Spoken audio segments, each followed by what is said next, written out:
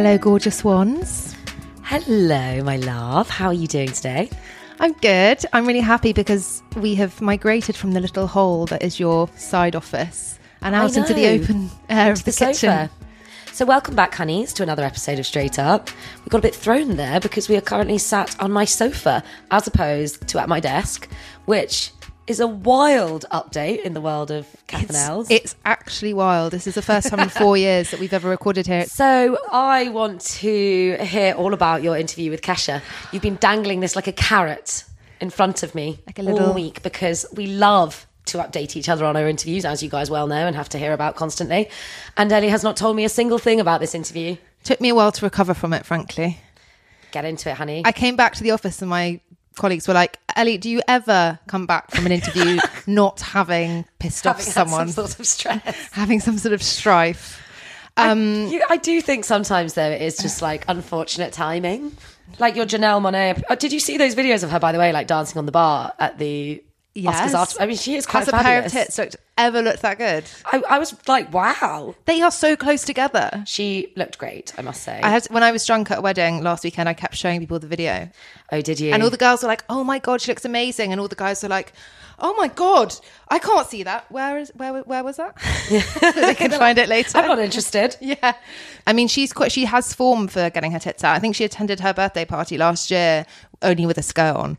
Oh. And I did body paint and stuff, but it looked amazing. Wow. I mean, if you've got it. I mean, good for her. Exactly. Personally, if I went around like that, danced with no bra on, they'd be hitting people sideways in the face. Could you actually imagine if any self-respecting non-famous person even did that at a party?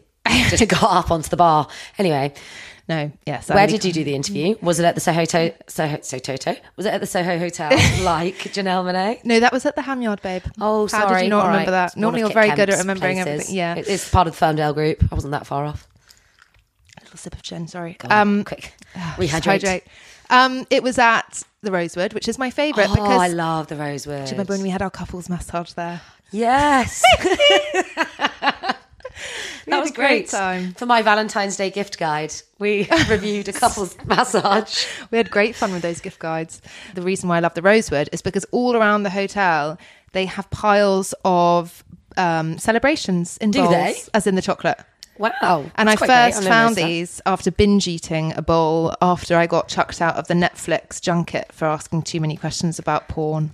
Oh, that was the sex education one when they thought you were veering on the paedophilic end of the question spectrum. As in, not you, sorry, that's come out really wrong. No, sorry, you know what I meant. Well, they're all of age. Yes. Anyway. No, they thought your question was inappropriate age. Why do we always come back? It's totally my fault. We always come back to this topic as well. I'm the Anya Taylor-Joy, little lap. No, that was the Tita Wright. Anyway, yes, after that, I remember finding solace in that bowl of celebrations. And I did again this time because oh no, my interview with Kesha was somewhat eventful. There's not much I can say for legal reasons, guys, because Kesha is in the midst of a defamation trial with Dr. Luke, who she claims sexually and emotionally abused her for the 10-year period that they were working together, which she denies. So that trial is ongoing, and in July. So I was very surprised she was even doing press at all for her new album, which is called Gag Order. Yeah, that's wild. Like, yeah, so she's had to... How can you do press for something you can't talk about? Yeah, so she had to have all her lyrics checked by a lawyer. So I was actually quite surprised at how forthright the album is. It's like very, very dark and like very honest about what she's been through, but without going into any specifics. So she's kind of been like vague, but also quite like stark at the same time, if that makes any sense. So are they songs that are about coercion and control and that kind of... Actually, they're more like... They're more turned inward towards herself, about self-loathing and self-hatred, and it's really upsetting. But it's an amazing album. It's like Kesha, like you've never heard her before. Ooh, okay. She's worked with Rick Rubin, who people should know is like super producer. Worked with Kanye, Jay-Z. He's like probably the most revered music producer in the world, and owner of a spectacular beard. Yes, amazing, like shamanic beard. And he's super into his spirituality, which is why they work together, because basically what happened was that Kesha in 2020 had a 2-hour religious experience where she thought she was having a psychotic break because she basically like entered another dimension and spoke to God. What? And she describes being like, she described it to me as like being connected to the world's source energy and finally understanding how like a forest of trees speak to each other, or how sperm whales talk to each other across an ocean. That sounds like a really mad like mushroom trip. Like the feeling of oneness. Yes, and she was completely sober. And how did it happen? Do you know? Like what triggered it? Like was she I think she was just in bed, completely sober. It lasted for 2 hours. The next morning she woke up and called her health worker and was like, I think I've had a psychosis. And they said to her, no babe, this is what happens when you have years of therapy. It's all leading up to you finally having this like amazing spiritual awakening and release. Wow. Yeah. So then someone close to her was like, it's time for you to meet Rick Rubin. Which is like, I'm enlightened now. Yeah, she's enlightened now. And she basically described it to me quite like graphically as a dismemberment of her reality, and everything she thought to be true was no longer real. After the experience. Yeah. Is she kind of on the Christian spiritualism bandwagon, or is it a more spiritual? Yes. Yeah, she's not religious at all. No. Okay. She said to me she'd always been fascinated by places of worship since she was really young, but had always felt like there was something quite problematic with how they excluded certain groups. And I think she's very like allied to the LGBTQ community.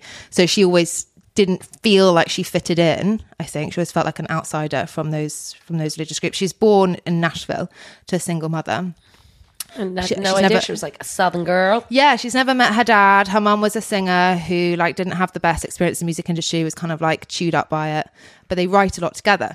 Anyway, so one of her mum's like biggest piece of like words of wisdom was never ever do acid. Oh. Because what will happen is like your reality will like disappear, like the walls of your reality will crumble. Had that happened to her mum? It had happened to her mum. And so the spiritual awakening that Kesha has directly inspired the main single of the album, which is called Eat the Acid. Oh. And it's all about how essentially like don't do acid because otherwise your reality will crumble, which is essentially how she envisioned a weird awakening.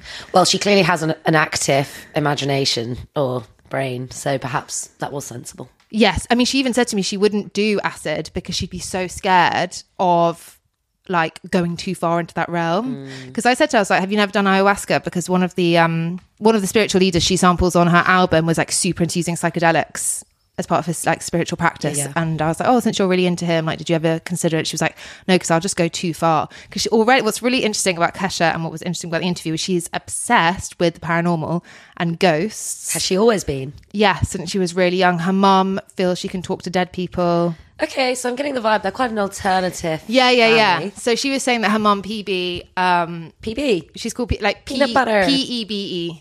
I think that's how you say it. Pebby. PB. Oh, PB. Oh, right. As in, like, not the initials. But... No, like PEBE. Cute. If I say that one more time, I'll stop understanding the human language. English language.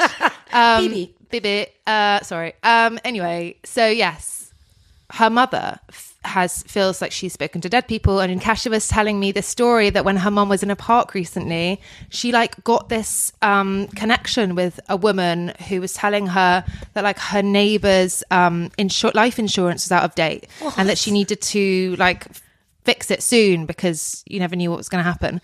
And then she like went and told her neighbour, and apparently it was true. And Kesha herself has spoken to Tyler Henry, who is, for anyone that doesn't know, the famous medium that like all the... Is that one that's on all those ghost hunter shows? I don't know. He has his own Netflix special. He's worked with loads of celebs like the Kardashians, your faves. Did you not see the episode with Chloe? Yes, they do like trying to like commune with their dad and stuff like that. Yes. Yeah. Well, apparently he was the one that predicted to Chloe that she was having a health scare with the melanoma, and also predicted Tristan's cheating. Right. Well, so yeah, Tristan's cheating was perhaps more of what's the word? He's probably a betting man based on odds than. Yes. I mean, I don't know how much I believe. I mean, there's a lot. I do quite love that. There's a lot of chat being like he's a fraud, exploiting people's grief. It's a very difficult one. I just don't know where I sit on the whole. I mean, I think communicating with the other plane. I mean, Kesha told me that Tyler Henry had told her stuff about her family that like no one could have possibly known. Okay. So, you know.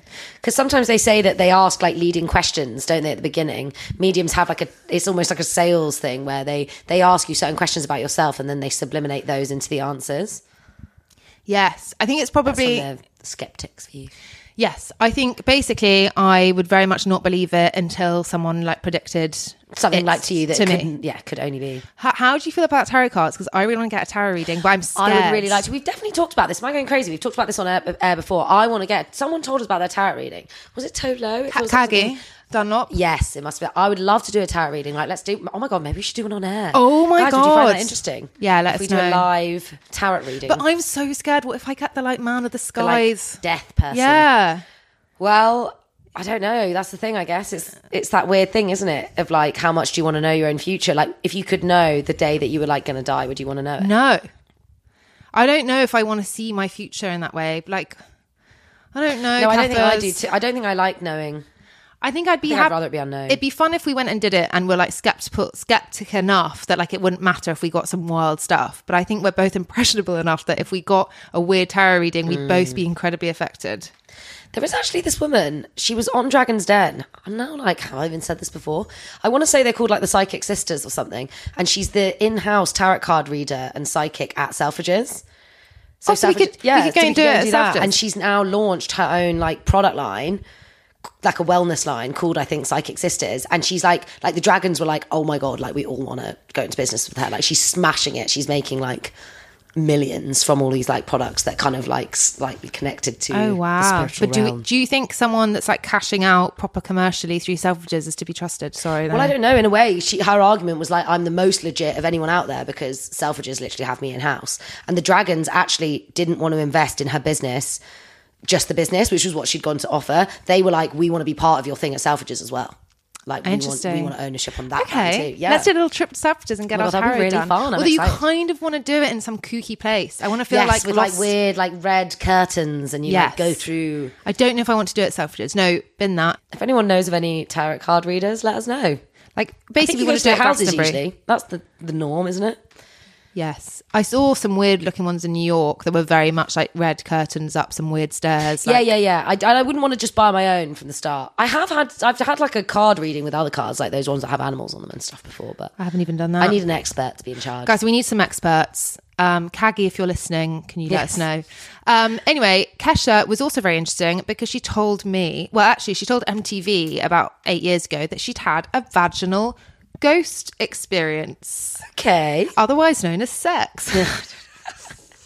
Did you literally go into the interview and be like, so I read about your vaginal ghost experience 8 years ago? I had on my notes. That's such a you question as well. Yeah, no, even worse than that. I had on my notes underlined in green marker, vaginal ghost exorcism. And I waved my notes at her and went, oh, it's time for me to ask you this. I've got it highlighted. And then she went, and underlined. Yeah. And I was like... Very important topic here. Upsettingly, however. Could you tell me a little bit more about that? Yes. Well, so she told MTV that she was at this haunted house with her boyfriend.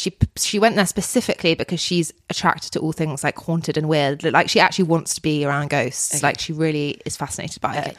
And she was woken up by, well, back then she said she was woken up by a male ghost who sensuously aroused her, and she had sex with the ghost, and she like had this hilarious quote where she was like, I need a vaginal ghost exorcism. And they stayed the night in this ghostly apparently he was asleep the whole time. Sorry, the boyfriend, not the ghost. Yeah. Anyway, the story has changed somewhat 10 years on. First, guys. Yeah, Kesha says, look, I exaggerated a bit for MTV. Actually, we understand that. You have to have a good story for the camera. As we said last week, can't let the facts get in the way of a good story. No, that said, do trust what I write for the Telegraph. It does get legal. Yes. Anyway, she said, actually, it wasn't really sex with the ghost. It was a female ghost who appeared in the middle of the night at the bottom of her bed, sensuously touched her leg. Oh, what's... So it didn't enter the vagina, no. That said, that's still pretty cool. Yeah. You know. Yes. Because have you ever seen a ghost?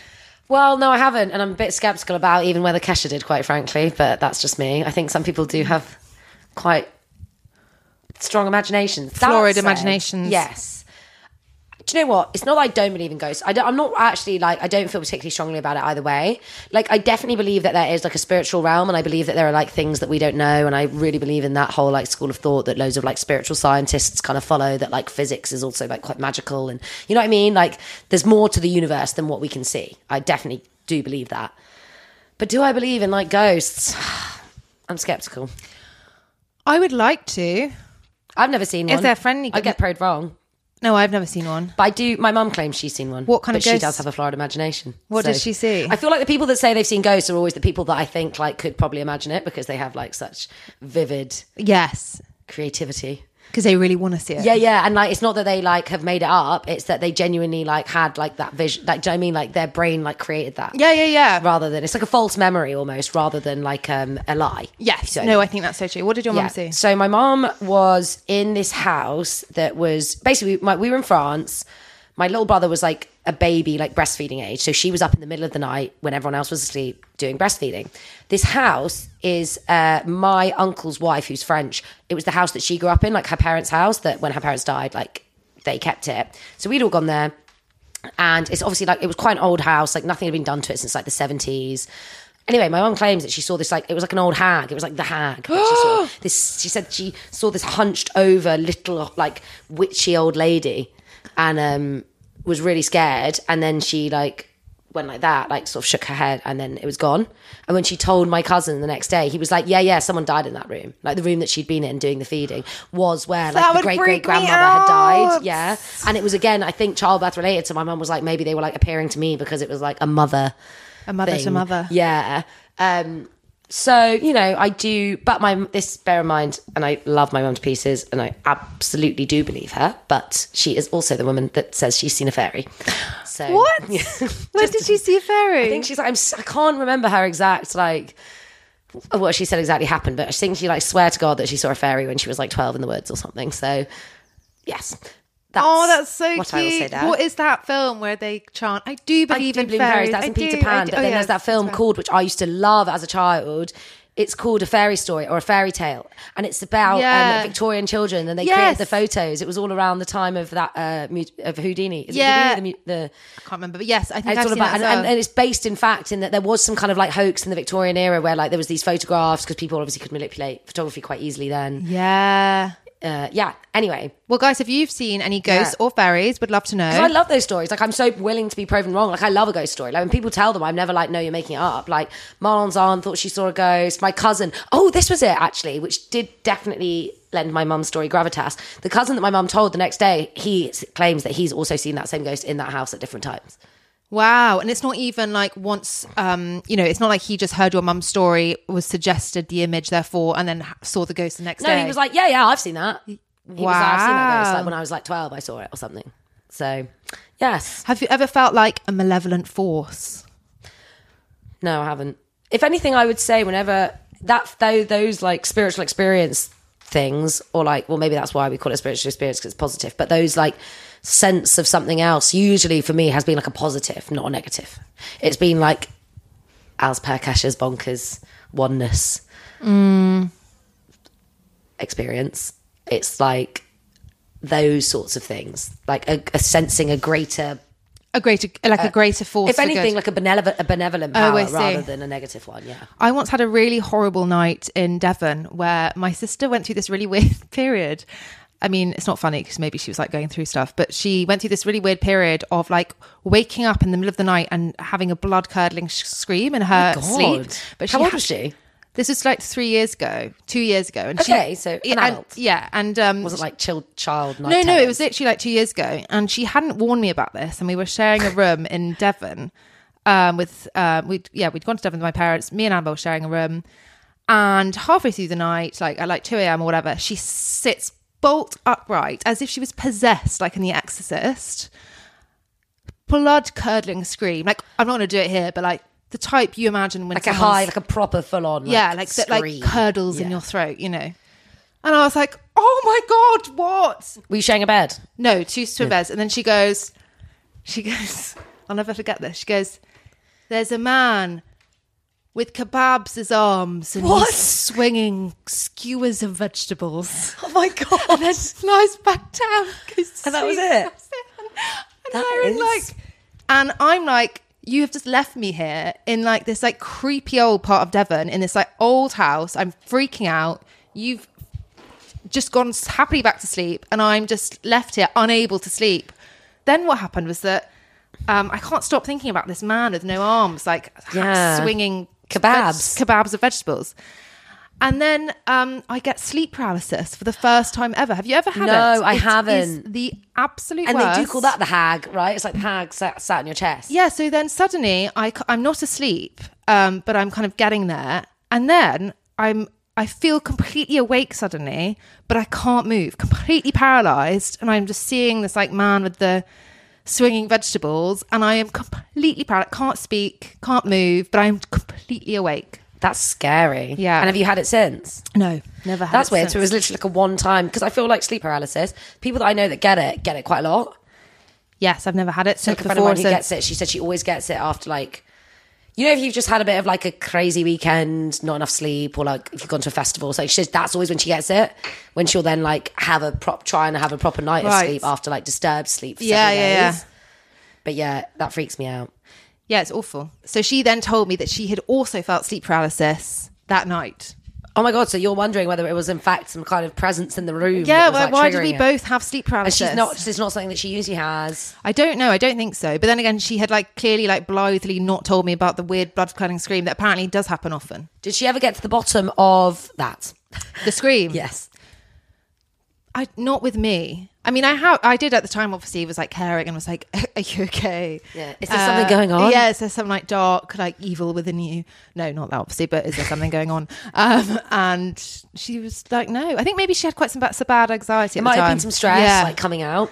Like one of my friends has this stress dream that started during our A-levels and now she always gets it whenever something like horrible is going on, whether with work, whatever, which is a dream where her mouth is filled with chewing gum and the more she pulls it out, it just doesn't go and it stretches and stretches and there's just more and more and more and it's this like recurring stress dream that she can really like tune into when she's in a bit of a bad way because her subconscious lets her know with that dream. Oh my God, isn't that like when you lose your teeth in a dream as well? Yeah, very your teeth are all falling out. That's meant to like mean something, isn't it? Oh my God, so the chewing gum is essentially like pulling out your teeth.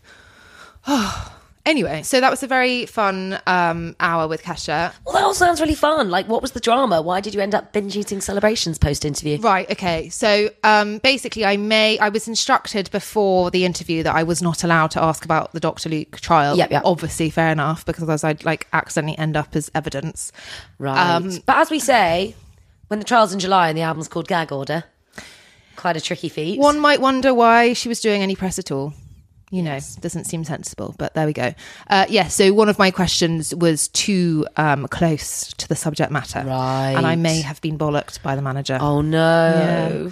Yeah. But it's fine. I just, as long as Kesha didn't storm out crying. No, she didn't. And actually, she was so cute at the end. My boss's daughter is a huge Kesha fan. Cute. And he was like, as a joke, like, oh, do you think you could like get her to like record a little message or something? And then was like, oh, but no, don't actually ask her.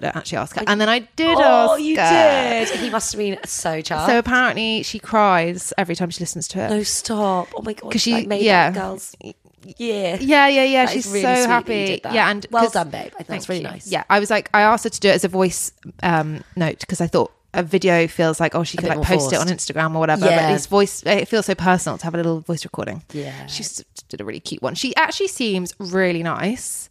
You know, we're very different as people because she's so like spiritual and so into all of that, and left field in that sense. And I'm so not. A pragmatist. Yes, but I really enjoyed asking all those questions about the paranormal. I am fascinated in that. You are definitely interested in the paranormal. I am. But I am surprised and I'm really impressed that you lent into the astrology, as we say, because I don't know, I thought your eyebrows could have been halfway up your forehead. Well, I think it's because I couldn't ask about any of her I life. need to find all these other. What was she wearing? Sorry to ask such a basic question, but I must know. Very different to how we maybe used to think of Kesha as like covered in glitter and party colours and like, you know, the TikTok video. She was all in black, looked very mature. She's so tall. Didn't realise how tall she was. I would imagine had to not be tall because I feel like celebrities are always short. Yeah, no, she's really tall, was dressed all in black, kind of emo-ish. Oh, that bit black eyeliner, still got her like trademark like tousled like blonde hair, was incredibly like cute. What I couldn't get over was how softly spoken she was. Like, considering, like, you know, her, like, you know, the TikTok video, like her TikTok. You imagine a more brash version. So brash and loud. And she's so, like, forceful on her new album, Gag Order. But her speaking voice is like this. She speaks like this. And I had to, like, move my dictaphone to, like, right by her face. I was like, oh my God, you are so, like, quiet and softly spoken and, like, serene. She radiated, like, softness. And in fact, she said to me she couldn't watch any films that had any violence, even comedically, because she simply cannot stand confrontation. And then she said to me, this is so, like, Hollywood, but she was like, I'm not a fighter, I'm a lover. Yeah. Well, you know, I don't like watching violent things these days. But you would watch, like, a you know, fun action sequence. I mean, I would, but I often still, like, close my eyes in those scenes. I just don't even want to, like, take on this mental image. But I become much more of a wet with it. Weirdly, the pandemic is what, like, triggered it all for me. From the pandemic onward, I was just like, nah, cannot take in anything depressing, anything gory, anything negative. Interesting. Well, she said she's always been like that, apparently. Although I say that, but I was just telling you off air before about an extremely depressing dog breeding panorama I was watching. So in fact, clearly I can handle some depressing things. You can deal with, like, socially, like, politically relevant but stuff. Violence especially, I find hard to deal with. Guys, PSA, we have to tell you about London's hottest new hack that is a game changer for date night and will be music to the ears of all the foodies listening, I promise. Yes, honeys, you know that we love a fancy meal here at Straight Up. So, Yonder is a premium lifestyle credit card and our new sponsor. And hear us out, this isn't just any ordinary credit card. The points you earn can be spent at some of London's best restaurants, cafes, bars and entertainment hotspots. And new members can try Yonder out for free for the first 6 months. Bargain. The money you spend using the card from your weekly food shop to your summer holiday converts directly into points that you can then spend at these incredible places, from Bow to Cricket to Crossbows to Lena stores, you name it. Now, I've had credit cards with convertible points before, but they're always so limiting in terms of where you can spend them. It's business hotels or boring brands that feel quite irrelevant or, quite frankly, just way too expensive. Yonder is the first credit card that lets you spend points in the places that you'd actually want to go anyway. Trust me, guys, it's so good that when my boyfriend first got Yonder and took me out for a free dinner with his points, so romantic, I immediately reached out to Yonder myself to see if they partner with us because I had to tell you about it. It's also genuinely amazing way to discover new restaurants or try new things in London, particularly since the experiences are changed up every month. I, for one, have booked to go to a pasta workshop at a restaurant in Shoreditch using my points, and it's definitely not something I would do otherwise. Very exciting. Very exciting, babe. Similarly, my boyfriend and I went to Soho's new super cute, cozy British restaurant Sussex on Sunday evening, which I definitely wouldn't have done otherwise. I would be at home, pigging out on a Deliveroo, feeling sorry for myself. So, the details. After you've passed the 6-month free trial, the card costs £15 a month, which may seem like a lot if you don't already pay for a premium credit card, but something that immediately makes the cost worth it for me is the fact that the monthly premium includes worldwide travel insurance, and you can use the card abroad with no FX fee, no matter what the currency. Considering I pay similar travel insurance anyway and rack up about 15 quid in currency conversion fees every time I go abroad, it was a no-brainer for me. Head to yondercard.com to download the app and try Yonder for free for your first 6 months, plus get £5 to spend on one of Yonder's treat experiences. Approval is subject to eligibility and you need to be over 18 and a UK resident to apply. A membership fee and T's and C's apply. Borrow responsibly. The representative rate is 64% APR variable. So go get earning those points. Thank you to our partner Yonder.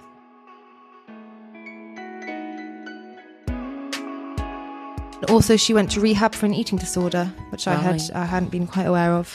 Well, she must have carried so much trauma. I don't even want to say too much about it now because I'm getting scared. But her court case, like being in an abusive situation, allegedly. Yes, just shoving allegedly. Allegedly, like that would obviously have such a knock-on effect on your mental health and your self-image and all of that. Well, she claims that Dr. Luke would tell her to lose weight and that she was like built like a fridge or something. Oh my God. Yeah. And her mother claims that as well. Is the mum backing all the claims? Yeah. Yeah. But he's denied that.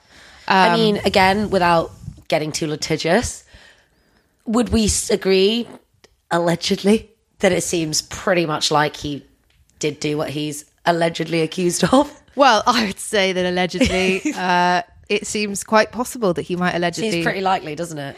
Well, I just think if you're a man in the early 2000s and you're managing this young... He was a manager as well as the like, producer of like all the music. She was signed to his record label. And he just controlled everything about her career, controlled everything. Basically. Yes. I mean, he made her very successful. But was she just a pawn in his game? Well, yeah, I mean, what's even worse is that, so she claims he raped her in 2005 and then she couldn't leave. Is that the major charge? Yeah. And then she couldn't leave his label. Oh. So so anyway, and so I wasn't allowed. She also asked me not to ask about the eating disorder, which was interesting. She said she'd like said enough about it. I think you probably would feel, wouldn't you? Especially if you're like really in recovery, you might be like, I've said all I need to say on that. Like, I don't want to keep rehashing old ground. Also, she's like written a whole like op-ed about it for Elle magazine like years ago. Yeah, like okay. She said her piece. She's definitely said her piece. But no, we really got on. I really liked her. It's my overwhelming feeling was like, my God, I feel like I shouldn't even be asking you anything right now. I feel like you're in such a vulnerable place still, even though she said she felt very happy and felt very liberated, and I'm sure she is, but like at the end of the day you're still about to go face your like alleged abuser in court. It's very brave of her to be doing all this press, like we say. Yeah, I mean, I don't understand why she couldn't just release the album after the trial and then do the press and then talk about everything. But maybe it's all a bit tactical, to be honest, because what if the trial doesn't go her way and all that kind of thing? Do you imagine? Like, they might have been like, it's too risky, and actually we should capitalise on the moment of people talking about it, of it being in the press. So even though she can't speak on it, they're still like... Very good point. ...hinging on the drama. Also, you can't call it gag order. No, you can't. After the trial. So I think there's definitely a little bit of a smart business move there. At play. All in all, it was a highly stressful interview because I just was like so scared of saying something wrong, which I obviously did. And then it's not nice being, bollocked by someone's manager. Did you leave it on a good note? Yes, because we left on the like cute voice memo. She gave you a kiss? No, she shook my hand. Obviously. Oh, she shook your hand? She shook my hand. Yeah, I really didn't know what to do, but she just shook it quite sometimes formally. You don't know whether people are going in for the hug or the handshake. Yeah. And she said, I'll see you hopefully at Soho House later. Oh, just for her album playback. And I was like, I'm sorry, I won't be there. Because I just won't. No, we don't need to get too much into because that. I was busy. But no, genuinely, her album, which is out now, is fantastic. Go and listen to Eat the Acid in particular. Would you ever do acid? Do you know what? No, I never have, because I've always been a bit like scared, and like, I mean, there's certainly no way I'd do it now at this age, having never done it. Lastly, I have a really scary story about someone I know who did ayahuasca. Oh no, don't, because I've actually heard quite a bad story recently about someone as well. Yeah, just like never being the same since, basically. Yeah, so I know someone who went to abroad with her partner, and they both did ayahuasca. Did they go to a special ayahuasca retreat? Or had they just like happened to do it when they're on holiday? They happened to do it when they're on holiday. So apparently there's a lot of con men like in that world as well. Yeah. And the boyfriend woke up the next day and dumped her. Oh God. Okay.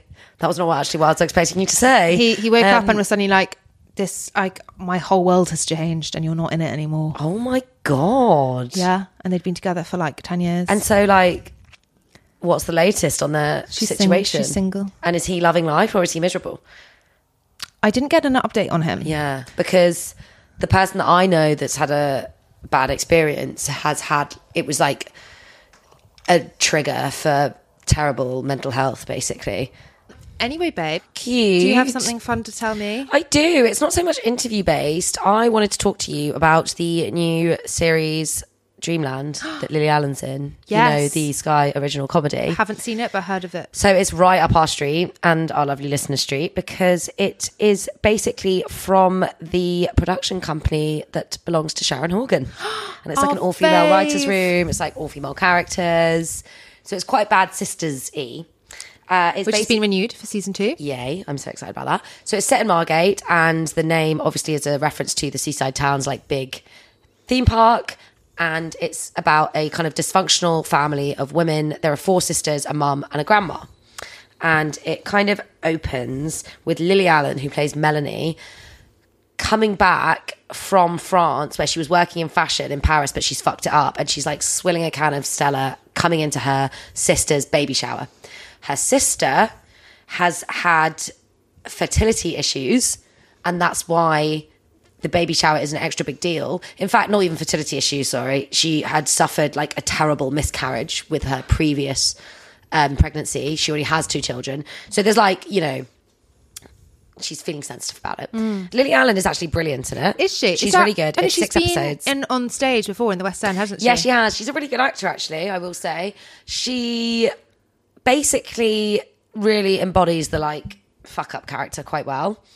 I don't know how much to get into it because I don't want to give any spoilers, but there is a really interesting interview that I read with Lily Allen as well about how one particular scene in it, which is about a very bad decision made on a night that involved lots of like drink and drugs, said that it was super triggering for her to film that, because obviously she's like lived that before, where basically, you know how she like cheated on her ex-husband with like female escorts and stuff. I didn't know that. Yeah, did you know this? So I did remember, because that female escort line in particular was like huge when it came out. She's talked about it on podcasts, but she also wrote about it in her memoir a few years ago.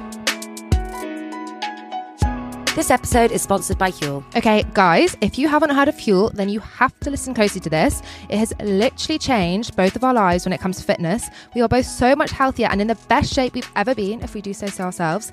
And we've been saving loads of money as well, and it's all thanks to Huel. Yep, we'd both tried various proteins before, but trust us when we say that none are like this. Huel is a nutritionally complete meal, which basically means that you can have it as a delicious shake in so many different flavours. I love the salted caramel, Els loves the chocolate. It's 200 calories per scoop, and 2 scoops gives you literally everything your body needs. It's 26 essential vitamins and minerals and a massive 40 grams of protein. Also, I have literally zero time in the morning for breakfast, no matter how hard I try. So Huel is so useful first thing. I don't spend money on overpriced and unhealthy breakfast anymore. Neither do I embarrass myself in front of my colleagues by having lunch al desco at 10 a.m. I mean, I just cannot get over how tasty it actually is as well. I love mine with a bit of peanut butter and some ice. Also, it's £1.68 a portion. I mean, how can you beat that? It works out to being so cheap, and if you order via huel.com/straight up, then you'll get a free shaker and a free t-shirt with your first order. Okay, so this is your PSA, gang. Protein does not make women look bulky or masculine. Repeat after me. It makes you look gorgeous and healthy, and Huel is the best of the best. There's a reason this British company is taking over the world, so do get involved and join us at huel.com/straight up and let us know how you get on.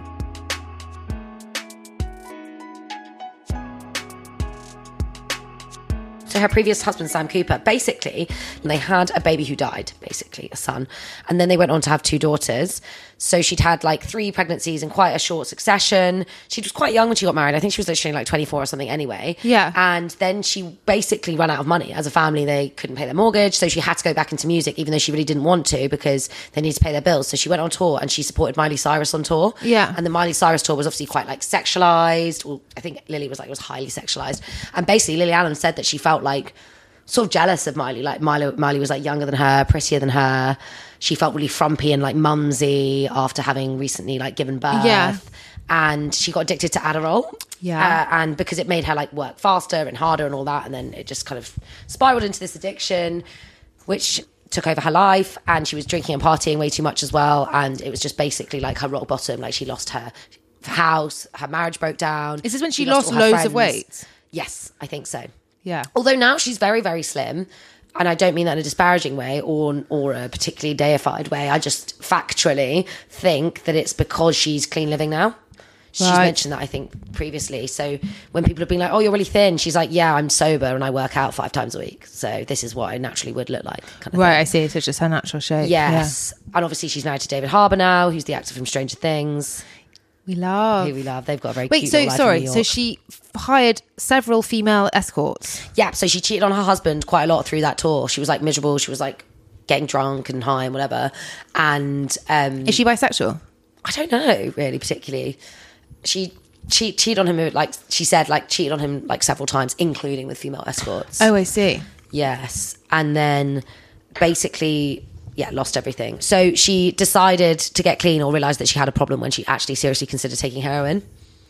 So that was quite interesting. Wow. Like you can definitely see basically, and again, I'm not going to give away too much, but when you watch it, like you're like, oh, you can totally see that you're like drawing on personal experience for some of the narrative. And it brings up really interesting questions. I actually really want to talk to you about it, but also I just really don't want to ruin the show for everyone. It's only 6 episodes.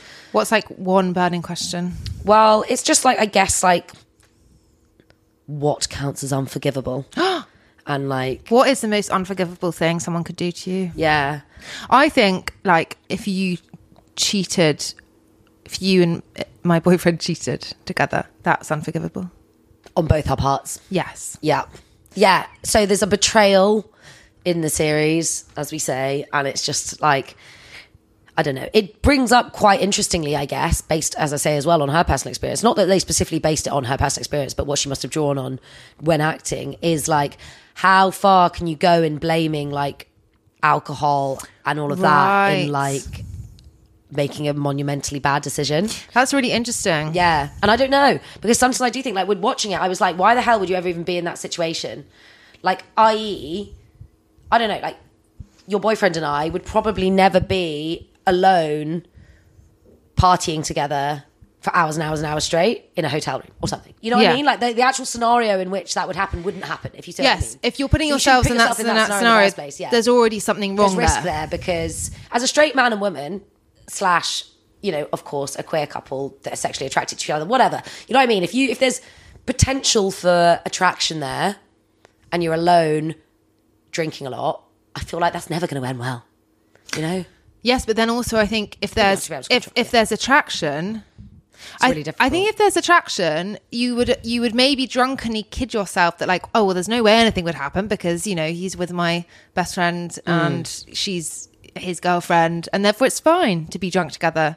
I think sometimes that is actually how it happens because they have such like a wall, they build a wall of like safety around them in terms of circumstance. But then even outside, like for example, say if your partner and I were in the same place for work at the same time, right? I'm really sorry to my boyfriend who's listening to this. Sorry to use you. All right, let's say for the sake of argument, let's say you guys were in the same place at the same time. Like you're friends. Like I would expect you to meet up for drinks. Like it'd be weird if you didn't really. Yes. If you were both in the same city for work. Okay, if me and your partner were both... And I would trust you guys implicitly to get fucked up together for 12 hours and it'd be fine anyway. Not that would ever happen since Marlon's literally sober, but you know. Okay, so would you find it weird if me and your partner went to a party together with other people because we just happened to both be on a work trip in the same city, and then you found out later that me and him went back to one of our hotel rooms and just drank loads together till like 4 a.m, just us two? So like, no, I wouldn't find that weird unless you didn't tell me about it. But do you think, therefore, that if me and your partner maybe fancied each other a bit, we should tell you? Or do you not think that the better thing that would is a tricky one. To just find the strength within ourselves to quash it and save you the pain? Yes, probably the latter. Because otherwise we ruin everything. I just find it so odd to even think because it must just be the way, especially the female brain works. I don't know, that's a huge generalization, but... I literally cannot fancy my friends' boyfriends. Like the minute that I know that they're my friend's partner, obviously most of my friends' partners I've met as my friend's partner as well, rather than knowing them first. Yeah. I'm just like, you're a brother to me. That's just how I see them from the get-go.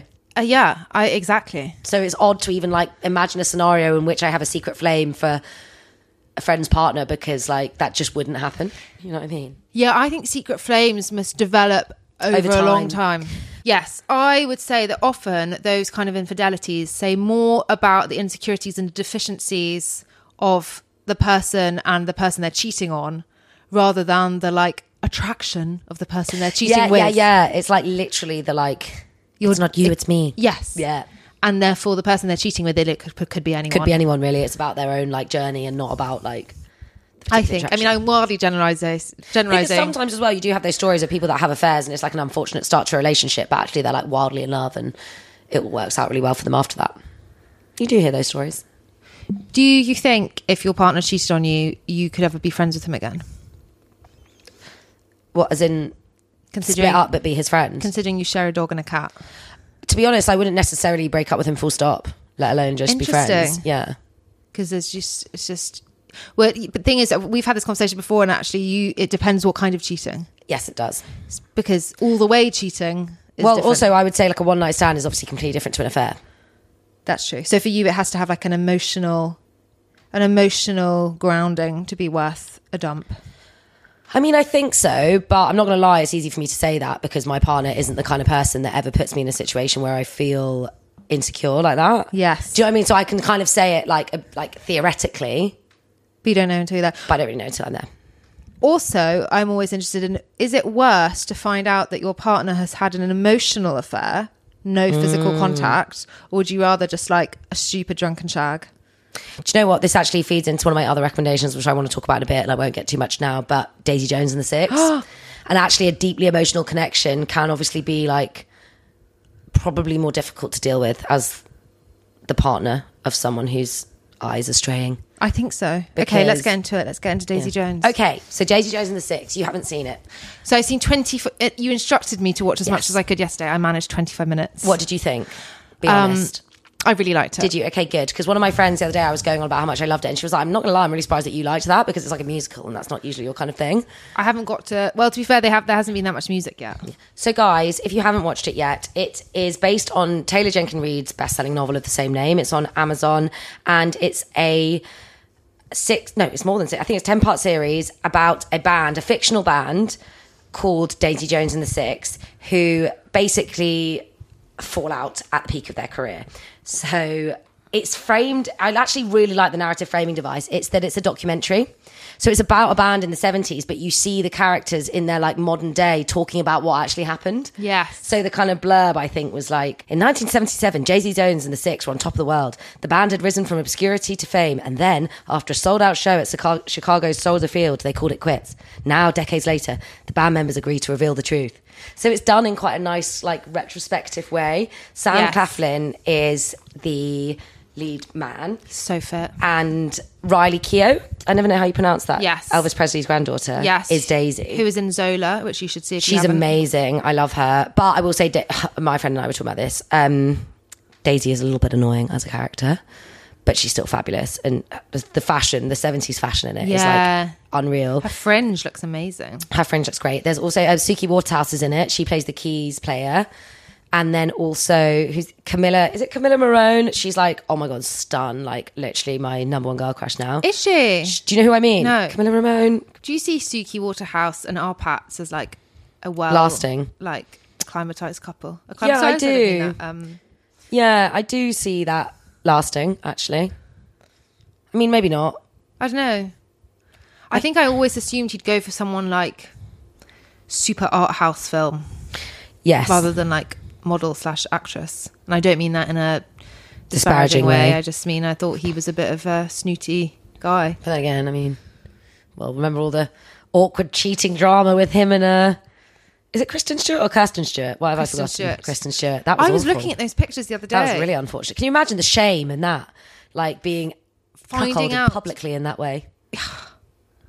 4 years of relationship, you wake up one morning and your girlfriend's just snogging some director. Also, the pictures are really like revealing. Yes. It's not just a snog. She's got him. She's like bent backwards over the fence, and he's like, you can tell they're having a full blown affair basically from those photographs. It's kind of like those unfortunate Lily James and what's the actor called? Dominic West. Yes. Where was that? Venice. And they were like, nope, we're just friends. Yeah, and then they're like actually snogging on the scooter. Yeah. And then he did the like walk of shame with his wife the next day. Yes, didn't they have to go to like a press event together or something? No, they just weirdly got papped outside their home to be like, we're still a couple. Oh yeah, as in they literally called the unshakable. Paps, and they were like, here we are. Well, fun side note. I mean, it's not that fun actually. It's quite sad. And again, maybe libelous. So sorry about this, but I'm going to say it anyway. Sam Claflin actually used to be my mum's neighbour.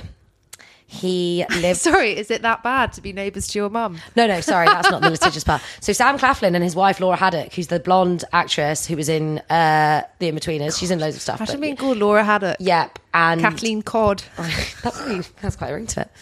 And they live... Eleanor Halibut. They bought... Oh my God, Eleanor Halibut. I quite like that.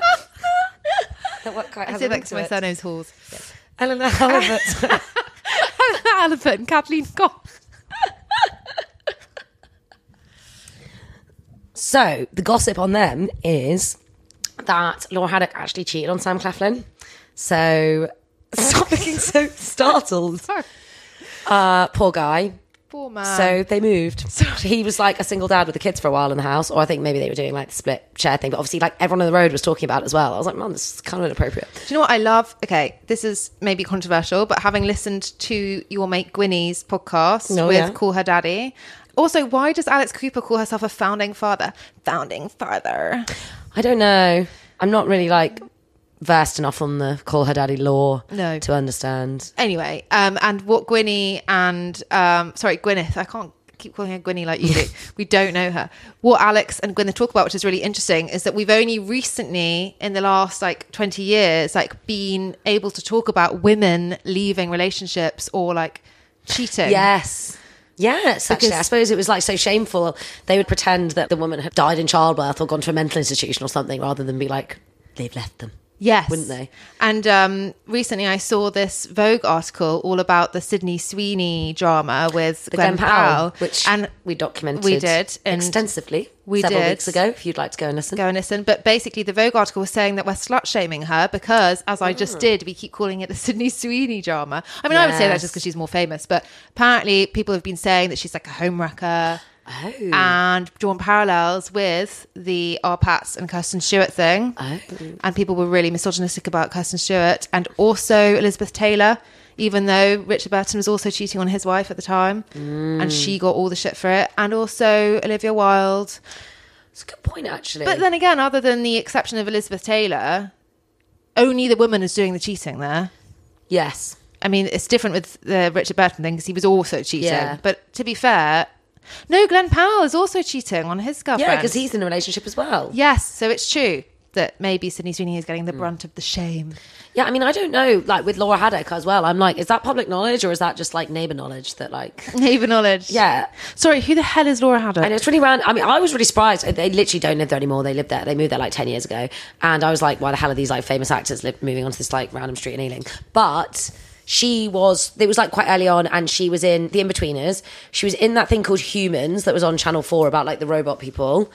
You'd recognise her. Let me show you a picture of her. Yes, face. I watched Humans. Yes, you'll know who I mean. Okay. So Daisy Jones and the Six is honestly one of the best things I've seen on TV in a really long time. Everyone loves it. I adored it. And you really do feel like so immersed in the world. And it's like, so one of the main things that people talk about, I should just preface, is that it's kind of loosely based-ish, takes inspiration from bands like Fleetwood Mac. Because you know how Fleetwood Mac kind of like imploded because there was like relationships going on like within the band, and it was all falling out and bad vibes and all the rest of it.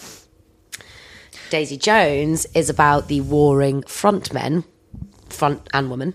One of them being Daisy Jones, one of them being the lead singers, perhaps I should say.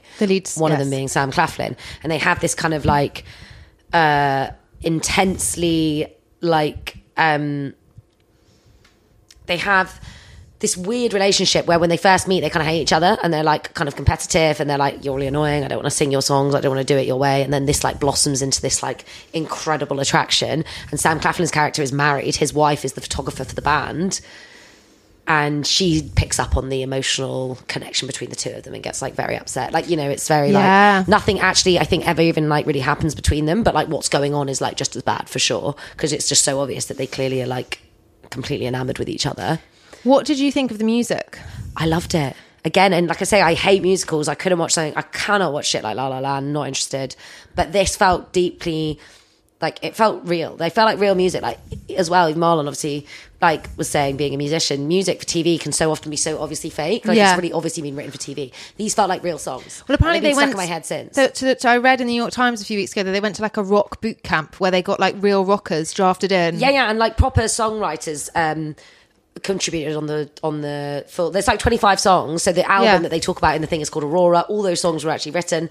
There's like a main. I'm gonna have to double check it, but writers on it include like Marcus Mumford, Phoebe Bridgers. Like really famous people contributed, and they taught them how to like move on stage and like put on a concert. It feels so real, and I think that's what's so. And you really do feel that you're getting like a flavour of what the 70s music scene was like. And like I say, the fashion is really great. Like I love that. Really great. I love Daisy Jones's outfits. And she just looks so cool. And she's slightly annoying, as I say, but that's like... Why is she annoying? Well, because she's a typical, like, I guess, front person who just, like, wants all the attention. So it's quite funny because they'll, like, show the two of them, like, literally vying for attention for the mic. Her and Billy. Performing. Her and Sam Claflin, whose character is called Billy, I think. Yes. You're right. Well I did glean that from my 20 minutes I'd watching forgotten because I haven't actually watched it for, like, a week or something. Yes, Blake Mills wrote all the songs and produced them, co-wrote them with the various stars. I would never have thought that you would have liked that, Cuthers. It's quite an un-me show, isn't it? Like I say, I loved it because it was done so well. Like it was executed brilliantly. All the acting's so good. As I say, Camilla Morone, who's the thingy's wife. Oh, I want to see her because she's your Gold Coast. She's just also, whilst we're waiting to see stunning. her, what decade would you most like to live in other than the one we are in present? Ooh. Do you know what? I could see you as a 60s girl. Could you? The problem is, like, obviously we are so unbelievably fortunate in terms of, like, women's rights and stuff that I'm like, we're kind of shit to be a woman, like, any time apart from now, really. That's true, actually. But then I was really, like, enamored by the opening scene of Daisy Jones and the Six, where Daisy Jones talks about what it was like to be kind of growing up in the early 70s, going to gigs and stuff. And she said, there's a quote that says, the world just felt so good and so kind. Yes, and I think that would have been lovely, actually, like the optimism in the 70s and like the kind of free living, hippie, like, that no to the war, yes to love. Like, and I think for women, actually, we were getting so many new rights that maybe it must have felt quite liberating. Yeah. Talking of good shows, I must recommend Jury Duty, which is on Amazon. Yes. I really want to hear about this. Can you set the whole scene? So Jury Duty is on Amazon, and it's a very strange show. I don't know who came up with it, and I Googled for so long for interviews with the producers to see like how they came up with the concept and like how they got it greenlit, but there was nothing. Basically, Amazon put out a ad on Craigslist, I guess last year, asking for contributors to a documentary about the American judicial system and specifically jury duty. 4,000 people replied. They interviewed, I don't know how many of them, a lot of them. It's quite interesting because I had no idea that that's how Amazon cast for things. No, me neither, on Craigslist. An ad on Craigslist. If I saw that, I'd be like, that's clearly not legit. Yeah, exactly. And they were looking for a kind of hero figure to be part of this reality TV show, which essentially is a hoax. Anyway, so they found this guy called Ronald Gladden, who's a project manager. He's 30 years old, and he agreed to be part of this documentary.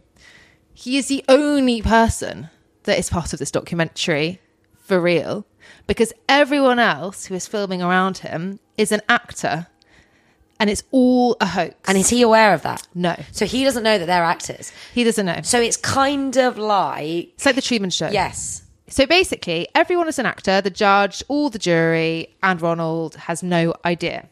And what's very funny about it is that James Marsden, who's quite a famous actor, Westworld, X-Men, whatever, is playing himself. On trial?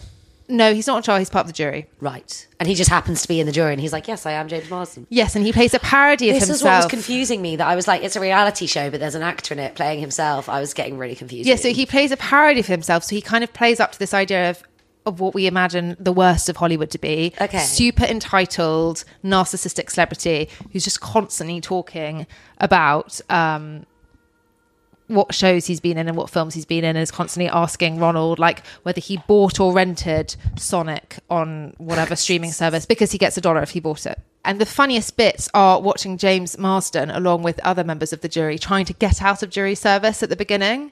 Everything that's ludicrous that happens is then like observed through Ronald's face. So you see, you're always going back to how Ronald is perceiving it, because that's, I guess, where the humour is, right? Exactly. And he's like, what the fuck's going on? Exactly. And it gets more and more ludicrous. So the beginning is just them giving excuses as to why they don't want to be in jury duty, but then it gets more and more ludicrous to the point where like James Marsden like trashes a birthday party because he doesn't get a film role. He like has to block Ronald's toilet with a turd.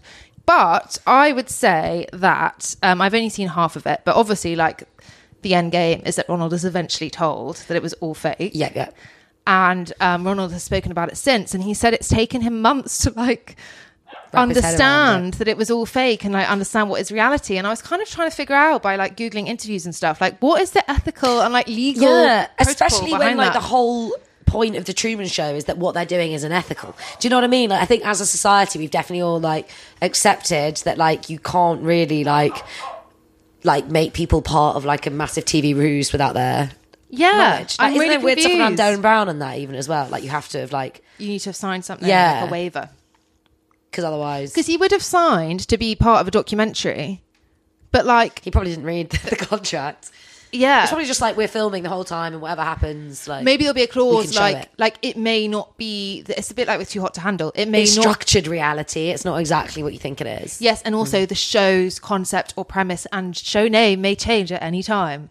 Oh, is that what they put in the... Well, I assume so, because how else could... Because you know how Too Hot to Handle, they have to trick them into... It's a different show. It's a different show, so they don't realise that they are not allowed to have sex.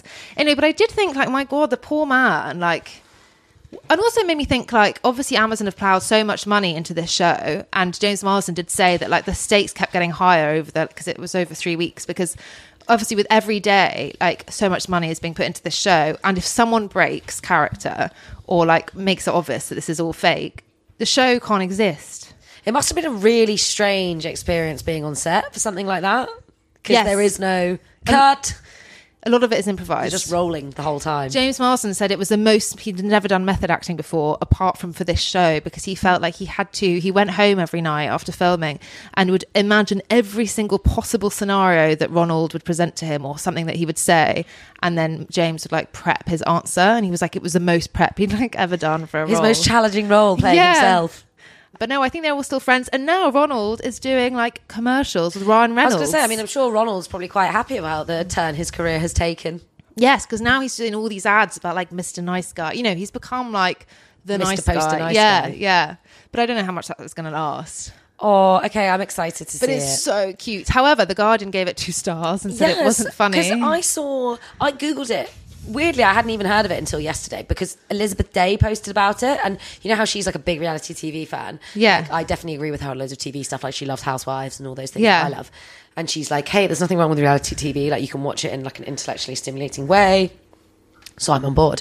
And she was like, she did a post about it. It was like, this is literally the best thing I've seen on television for years. Like you have to. Like the start of the caption is like, please, please, please, please go and watch this. Really? Yeah. Joel Golby said it was the best thing he'd ever seen. Really? Wow. That's why I watched goodness it. Me. Yeah. I do like his opinion as Joel well. Golby said he watched it all 3 times. Really? Did he review it for somewhere? He wrote a piece about it in The Guardian. I haven't read any of his. But wait, he didn't give it 2 stars. Someone else. No, someone else. Because I think The Guardian they do like a US one. There'll be like yeah. an Observer one and then like a Guardian one. Yeah. So really recommend. Fun. I'm definitely going to watch that. Finally, very quickly, can we just quickly discuss the Hailey Bieber Sunday Times Style interview? Because I want to get your thoughts on that. I mean, I don't get why people love her that much, you know. I'm indifferent I don't to get her, it. I actually will say, and I think people really sit on like side of the fence with Hailey Bieber. Some people are like literally obsessed with her, like they think she's like the biggest style icon, and other people obviously hate her, especially all the Selena Gomez fans. Listeners probably remember us talking about this earlier in the year. I would say it was in like March. There was a beef basically between Selena and Hailey Bieber because Hailey Bieber allegedly made a video making fun of Selena with Kylie Jenner, and then all of the Selena fans like jumped on it and were like, you've literally been like ruining Selena's life for a decade, you like stole Justin from her, you've copied her beauty brand, like anything that she ever does you just copy it. And it really made me get to thinking, because essentially, for those that haven't read it, what she says in the interview is that she really wants to have kids, and she literally cries about this all the time, but she's too scared because she's of online hate. So she said, it's enough that people say things about my husband or my friends. I can't imagine having to confront people saying things about a child. I am very torn, That's so right? sad. Because I say, I mean, this is what I want to get your take on. Like, do you feel bad for her, or are you thinking like, boo-hoo Hailey? Like, do we agree with Selena fans that Hailey is always making herself out to be a bit of a victim when actually she's like the petty one who's made life difficult for Selena, and she's actually this like privileged rich girl that's like had life handed to on her plate, and she kind of makes out that things are so hard for her? Or do we think that actually it's totally out of order? She's literally just an innocent, sweet person trying to live their life. She didn't have this manipulative plan to like secure Justin, which is what a lot of the Jelena original fans say. Basically, they're like, Hailey had this like master plan to like get Justin as hers, kind of like, I don't know, it's probably dripping in misogyny, that kind of idea. But oh my God, do any women really create like master plans to get men? I don't know. Well, there are little like bits of like evidence, I'm using air quotes here, that they use, which are like Hailey literally was like tweeting about how Justin was her dream man, like when she was a teenager, like before she even met him. She used to was a there's tweets believer. where and she was also a Jelena supporter, so she used to be like, Hailey and Justin are goals, they're the best couple ever. Basically, the internet sleuths have gone back through the archives and argue that she's kind of manipulated her fame in the situation to get Justin, and that was always her plan. How did her and Justin meet? Through friends, and they were like together for a little bit, and then they split up, and then she kind of like went back with him. Thing is though, no matter like, I think that like, yeah, you may be able to scheme your way into meeting someone, But you can't like scheme your way into marrying you know what I mean? They're not going to fall in love with Not that you stupid. if they don't like, unless you're literally giving them a love potion. I mean, she does copy Selena quite a lot, as I say, because when I was like, what the hell is this beef and why does anyone care, and like, what are all the trolls claiming, I kind of read like a sort of timeline where obviously, you know, that whoever's put this together has a bit of an agenda, but there is actually quite a kooky thing where like, or spooky I should say, where every time Selena does something, Hailey does like copy it soon after. That's so like, weird. Selena launched her lockdown cooking show. 6 months later, Hailey launches her lockdown cooking show, all in her kitchen. Like there are like the beauty brands, like there are quite a few like things that Selena's done that Hailey then does the same thing straight after. And the fans are basically arguing that Hailey kind of like wants to like be Selena, and she's like obsessed with her. And I that's why wonder she, like, though, wanted when to be you're with that Justin. famous, how much of it is your team? Like her team might have suggested she do that. She doesn't even realise Selena's that done actually like it looks like a bait copy. Yeah, I don't know. And also like how original is that idea? But then again, maybe she is copying. But then also I think a lot of these people, like, you know, when you were younger and you were accused of copying someone's fashion taste, a lot of it is from... God, that was like such a burn, wasn't Yeah, it? When it you was were such in, a they were burn. like, "You're copying me." Yeah. And you'd be like, "No, I'm not. I swear." But when I But got you so were. I got accused of that. I definitely got accused of copying. Yeah, and for me, it was because I didn't know how to Not like all the dress, time, and but- I was just copying someone I deeply Admired. admired. Yeah, I remember one of my like big girl cousins getting like really annoyed with me because I kept wearing my hair in the same style as her. I'm like, "Sorry, I am like 7 and you are like 14. Like, just allow me to copy your hairstyle." Obviously, there's a difference between now copying, like if you're ripping a brand off or you're ripping off someone's idea. Oh yeah, for if you're like taking commercial their intellectual gain. property, that's like a whole different story. Yeah, so- I mean, I will say people do say that Rhode is very good. Her Rhode, skincare. Yes. However, wasn't it you literally saying to me yesterday that Rare Beauty is very good? Was it you saying No, that? it wasn't me. No, it wasn't. Oh my God, I think that was literally on like a vlog that I watched. It's Selena's Rare. Yeah. Selena's is Rare Beauty and it's like God, very they've like been viral on TikTok. And 4 apparently letters and begin with an R. yeah, and apparently her bronzer is like sensational. Oh, really? I'm Yes. actually in the market for a new bronzer. Well, there we go. So my honest thoughts are, yeah, it's probably just people making shit up. A load and of nothing. Sleuthing A load of for the smoke sake of about it. nothing. Yes. But, and just, oh God, it just sounds so tiring. Also, it sounds like they actually like each other. Like, didn't Selena tell... Oh no, I don't think they do. Do you not? But didn't Selena tell her fans to stop trolling Yes, in Hailey? a very muted, small Instagram message. Oh. Yes, I did. Like Selena said something, but it was hardly like this. Like it was like, you know that I don't stand for bullying. Please stop. It wasn't like I love Hailey and she's a great person and all of this is rubbish at all. And Hailey reached out to Selena and asked her to do that. Like Selena only made the statement because Hailey asked her to. I don't know. I feel like we need more intel. We do. If anyone knows more about this whole sitch, let us know. But generally... Especially our American listeners, actually. I Yeah. love intel from our American Yes. honeys. We love you guys. Thank you for always sharing the real deets. Like, we've had one American listener let us know about certain restaurants. We once recommended a restaurant in New York. It was Carbon, actually, wasn't it? And she was like, "It's not very good, don't." Yes. Recently, one of our American listeners let us know that all Americans actually find SNL very unfunny as well. Oh, yes, they do. It's not just us over here. Us. Thank you, American Huns. Yeah, I don't get the like massive hype with Hailey anyway. I'm sure she's a nice girl and she's clearly done very well for herself. But She's like, dull. I don't care. No. But maybe we're not her gen, you know? No, we're not really. I think we're probably a bit old. But everyone just so that Sunday Times Style interview that I read went on and on about her luminous, iridescent skin. I'm sure she has amazing skin, but like, Mike, is that all she's got to say for herself? well, you would if you've got like... But it felt like that was all that was like. They felt like that was her US. Imagine USP being your skin. being that you have like gorgeous skin and like quite nice, like clean good style. Yeah. Do you know what I mean? Like clean lines. Wait, what's she neat. famous for? So people like her style because she wears a lot of like muted. I mean, she has actually got great style, I will say. She's like, I always famous really for like her what she muted wears. tones. Like muted tones and... So she's a model. Well, yes, she is a model. Yes. Obviously, there was all that weird stuff with her mum as well, Hilaria Baldwin, when they were like, is she like co-opting Spanish Oh, yes. identity? Hilarious Baldwin, as I Yes. like to know. Sorry, I said that for the first time today. Hilarious. As you like to know her. Yeah, But also, like, oh yes, this was my point. Does she deserve sympathy for saying she's famous and therefore that stops her from having children? I'm sorry, but like, since when are people's children like trolled in the public eye? Do you know what? I would previously perhaps have agreed with you, but I have actually heard about that. Like Cardi B said the reason that she didn't share Culture's face for like ages is because of like how mean people are like criticizing a child's appearance and stuff. Really? Yeah. And I think Khloe Kardashian's had that with True as well. Actually, Miley Cyrus's sister Noah told me that like one of her like the earliest breakdown she had was because paparazzi shots when she was like, because I think from the age of 13 you don't have to blur out People's faces. well, I can't. Children's What faces. age is it? Is it after 12? I don't know. But essentially, she was always papped from a very young age, and that caused her to have such body dysmorphia and stuff. Yeah. So maybe I do. Yeah, Get that. I do get that. But you know, she wanted to be famous because she's a like you don't become a model to not be famous. And she does say that one of the incidences in the last year that really Incidents, otherwise known as. Yes. Why did I say incidences? Is that like a plural? Is that even a word? No, I don't know. incidents is the plural of incident.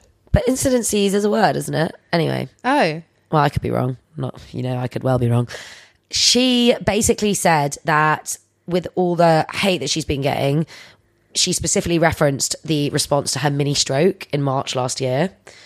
Because she was like, the day after I was hospitalised, it was on the internet. I wanted to talk about what happened in my own words, but so many people were making assumptions. If you let things like that silence you, you're allowing people to dictate how you live your life. Sometimes I just want to curl up and be a hermit. Like, if this is how people feel, maybe I should just stay home. But I'm not really that kind of person. So I think she was majorly pissed that people didn't have more compassion when it was like particularly around health. People quite rightly, by the way, obviously. Sorry, where is Justin in all this? Why isn't he supporting Hailey? And I mean, to be fair, it was her interview. So and he has in the past, when he's been asked about wanting kids, he's been like, I actually quite liked his response. He was like, hey, yeah, I'd love to have like a little like brood of my own, but also like it's my wife's body, it's up to her. Right on. Right answer, Jay. But I do feel like he didn't really speak out when Hailey and Selena were beefing. No, I think he doesn't get involved in those. But really, he should have, because a lot of the people being mean are probably his stans. Yes, well, they're Jelena fans. Yeah, they're the ones that still want them to get back together. I think he should have put out a statement being like, I love Selena, but like, no, as in like, I have so much respect for our history, but like, I'm with Hailey. I feel like he has. I could be wrong, but like, do you remember a few years ago when there was that whole thing at the Met Gala where she was like crying and she had to put on her sunglasses and he was like, it's okay, I love you, because people were being like, Selena or whatever. Fans were like saying something. Do you know anyone that is like getting this obsessed with like, sorry, but you've got to be fucking tragic to care about that, really, like, haven't you? Sorry, no. Sorry, offense, as in the fans. Yeah. That's what I mean. Like, they've split up like 7 years ago or whatever. Like, get over it. Do you think if like, say you accidentally became famous? Yes. Say you became famous because Marlon became like a world conquering like superstar. Yes. Which he may still become. Maybe. Yes. Do you think you could actually cope with the fame? I definitely wouldn't love it. It'd be really weird. Especially you would go full woo-woo. Yes. You would go I'd have to be a very spiritual. You'd go full Kesha. I would. Kesha on steroids. I think I would. I think I'd have to like spend most of my time at retreats. Yeah. And I definitely wouldn't like the thing that you mentioned. Was it last week? Was it the week before when we were talking about the thingy Curtis Sittenfield's book about being like the normie who like thinks they're wearing nice leggings and then the paparazzi pictures make her legs look like horrible, unflattered. Yeah, like those kind of things I really wouldn't like, because I think you would. I think you'd be the kind of person that would no longer have a phone. This feeds in. I definitely would. This feeds in as well to quite a fun question that you asked this morning to our guest for last week, which was like, do you have prep of? Do you like? Are you like media trained in paparazzi imagery? Yeah. And actually, I'd like so often, even when I was on my hen on the weekend, obviously we were taking videos and stuff, and watching back a video of myself, I was like, I'm literally like not in control of my limbs. Like, what is wrong with me? Like, I need to start actually being more aware. Can I give you a good hack that I got from a really stunning friend once who's really good at pictures? So when you smile, also if you notice with the way Kardashians post their pictures, it's always head down. Yeah. But head down, put your tongue behind your front teeth. I'm trying it. And then smile. I feel like you look a bit startled. It doesn't suit me as a person, I don't think. But try it. You do it. Are you doing it? Yes. You look unhinged. Yeah. No, but you're not meant to do the full frontal toothy shebang. Just like be hot. Okay. Yeah, but is your tongue in front of behind your front teeth? Feels.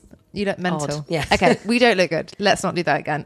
Maybe she missed out a step. No, I mean, I feel like I have heard about that before, the whole like tongue behind the teeth thing. But yes, I think essentially to get your poses really nailed, you actually just have to do quite a lot of practice in front of the mirror. I do know my good and my bad side.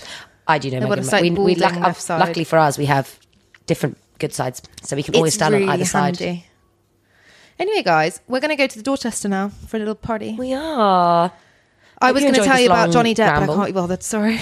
Yes. Let's do it another time. We'll do it another time. But I would like to talk about Johnny Depp's comeback. I would like to hear about it. So let's save that for next week. Yeah. Maybe in our intro. Yeah. All right, honeys. We're going to a party, so forgive us. We're leaving. Love you loads. Love you. Rate, review and subscribe. Send to a friend. All the usual jazz. Bye. Bye.